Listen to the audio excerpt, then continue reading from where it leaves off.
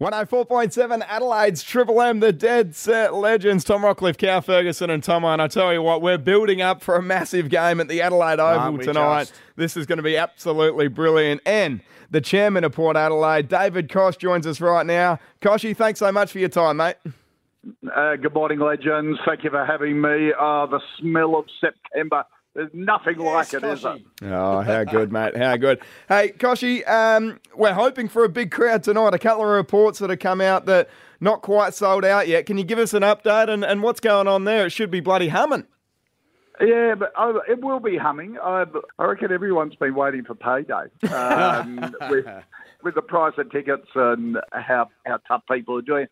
But look, at the moment, it's looking around mid-40s, high 40,000. So the place will be rocking. Last couple of days, no doubt, we've sold a lot of tickets. So, if you haven't got your tickets, they're running out, but there's still some available. Get there, and because people got to understand that our fans play a massive role at Adelaide Oval, but with getting the boys over the line. Yes. Just singing Never Tear Us Apart intimidates the incredible. opposition. So let's get behind them. And Koshy, I seen you in the hallways at the Gabba last week briefly, just before the bounce. You would have been proud of the effort in the first half and then unfortunately fell away, but they would have taken a fair bit out of that first half, I'd imagine, Port Adelaide last week. They took a lot out of it. And, the young blokes really did well. And as you know, Rocky, there are lots, games like that are all about moments. And we just got to nail our set shots. It was the same with Melbourne last night. There are moments and you got to deliver in finals because it's a totally different pace.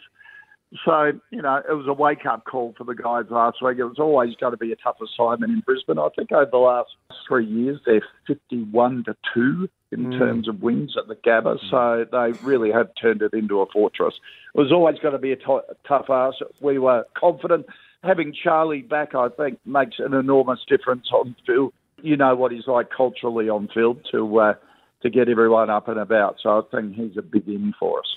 Yeah, it's definitely a fortress up at the Gabba. There's no doubt about it. And then you come back to your very own cauldron at Adelaide Oval, Koshy. And I feel like going through what you did last week against the Lions will hold you in good stead in fantastic conditions that you play so well here at Adelaide Oval. Yeah, and it's going to be a spectacular night. The ground's going to be great. It will be fast. We've got to play a fast game. And look, we had a number of players down on form last week. They understand that they've got to get back up for the game tonight because, a preliminary against Collingwood at the MCG next week, they don't come around too often. So we've got to make the absolute best of it. Training has been up and about this week, so they put last week's disappointment behind them and really focusing on tonight. You speak about training, Koshy. They changed, or it looked from the outside that they changed the method this week and may have trained there Thursday night. Is that correct? Yes, they did. And the thinking behind that? Just to replicate conditions, mix it up a bit. It's important, and the hope we take sort of notice of the high performance team as well, and they reckon from that point of view Thursday night was the best one to do it. Do it late. Lockie Jones was rocking the bucket hat and brought the swagger back to the team as well. What a Port Adelaide icon he is. He is just represents who we are. I love that. Hey, Koshy, what about you, mate? You've the alarm's gone off, I take it. I want to know what time that is actually set at the moment. Yes. And what about the future for you, mate? You're looking to stay involved with the Port Adelaide Footy Club? Absolutely. I'm loving what we're doing at the moment. We've got an exciting period ahead, exciting couple of years. We've, the whole organisation is in really good shape at the moment, and we're looking at building a legacy for the next 10 or 20 years. So off-field, it's going really well. On-field, we quietly just go about our business. We're one of the youngest teams in the competition, and we just quietly evolved this list, and it's got some real excitement to it over the next 2 or 3 years. What was it, the end of last year? I think everyone was saying, the Port Adelaide window is closing. Let me tell you, it never closes, and that's our big motivation. Our theory is that you're always competitive with finals. And I think with the list that we've got now and some of the excitement, particularly in the midfield, some of the players who want to come and join us, who have openly this week come and said they want to trade to us next year for the next season, I think we're in really good shape. Koshy, Chairman of the Power, Chairman of the AFL Commission. It's got a nice ring to it, doesn't it? Hang on. Hang on. Yeah, I don't know where that came from, but is it something you're interested in?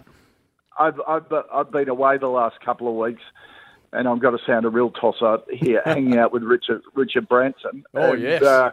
Arrived back on Thursday to that, so I don't know where that came from. I'm very happy with what I'm doing at the moment. You've done well to get a Guernsey on his back, that's for sure. No. No, he was all right. He's with us. I don't want to look too far ahead. Obviously, a really important game tonight and then hopefully a couple of weeks. But you speak about those players that want to come to the footy club. It seems like everyone that's requested a trade is ending up at Port Adelaide at the moment. How have they done that at the moment, the list management team, to fit everyone in? Cripper. Jason Cripps is the guru of list management.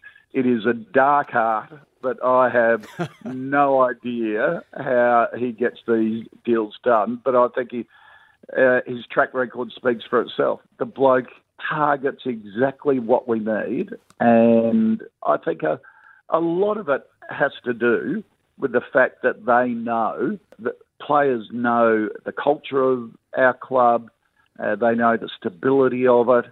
I think knowing Ken is going to be coaching us next year is a massive lure to a lot of these players, and that's the reason.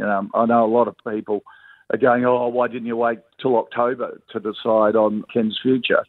He is the best coach for us, and doing it in August means that our list management team can clearly say to players, you know what you're coming to, and make your decision now. And that's really critical. August in list management and September is absolutely vital. And players who are considering us have got to know where we are. Koshy, well said, mate. You've spoken brilliantly once again, and we always appreciate your time on Triple M. Good on you, legends. Good luck tonight. Good luck tonight, mate.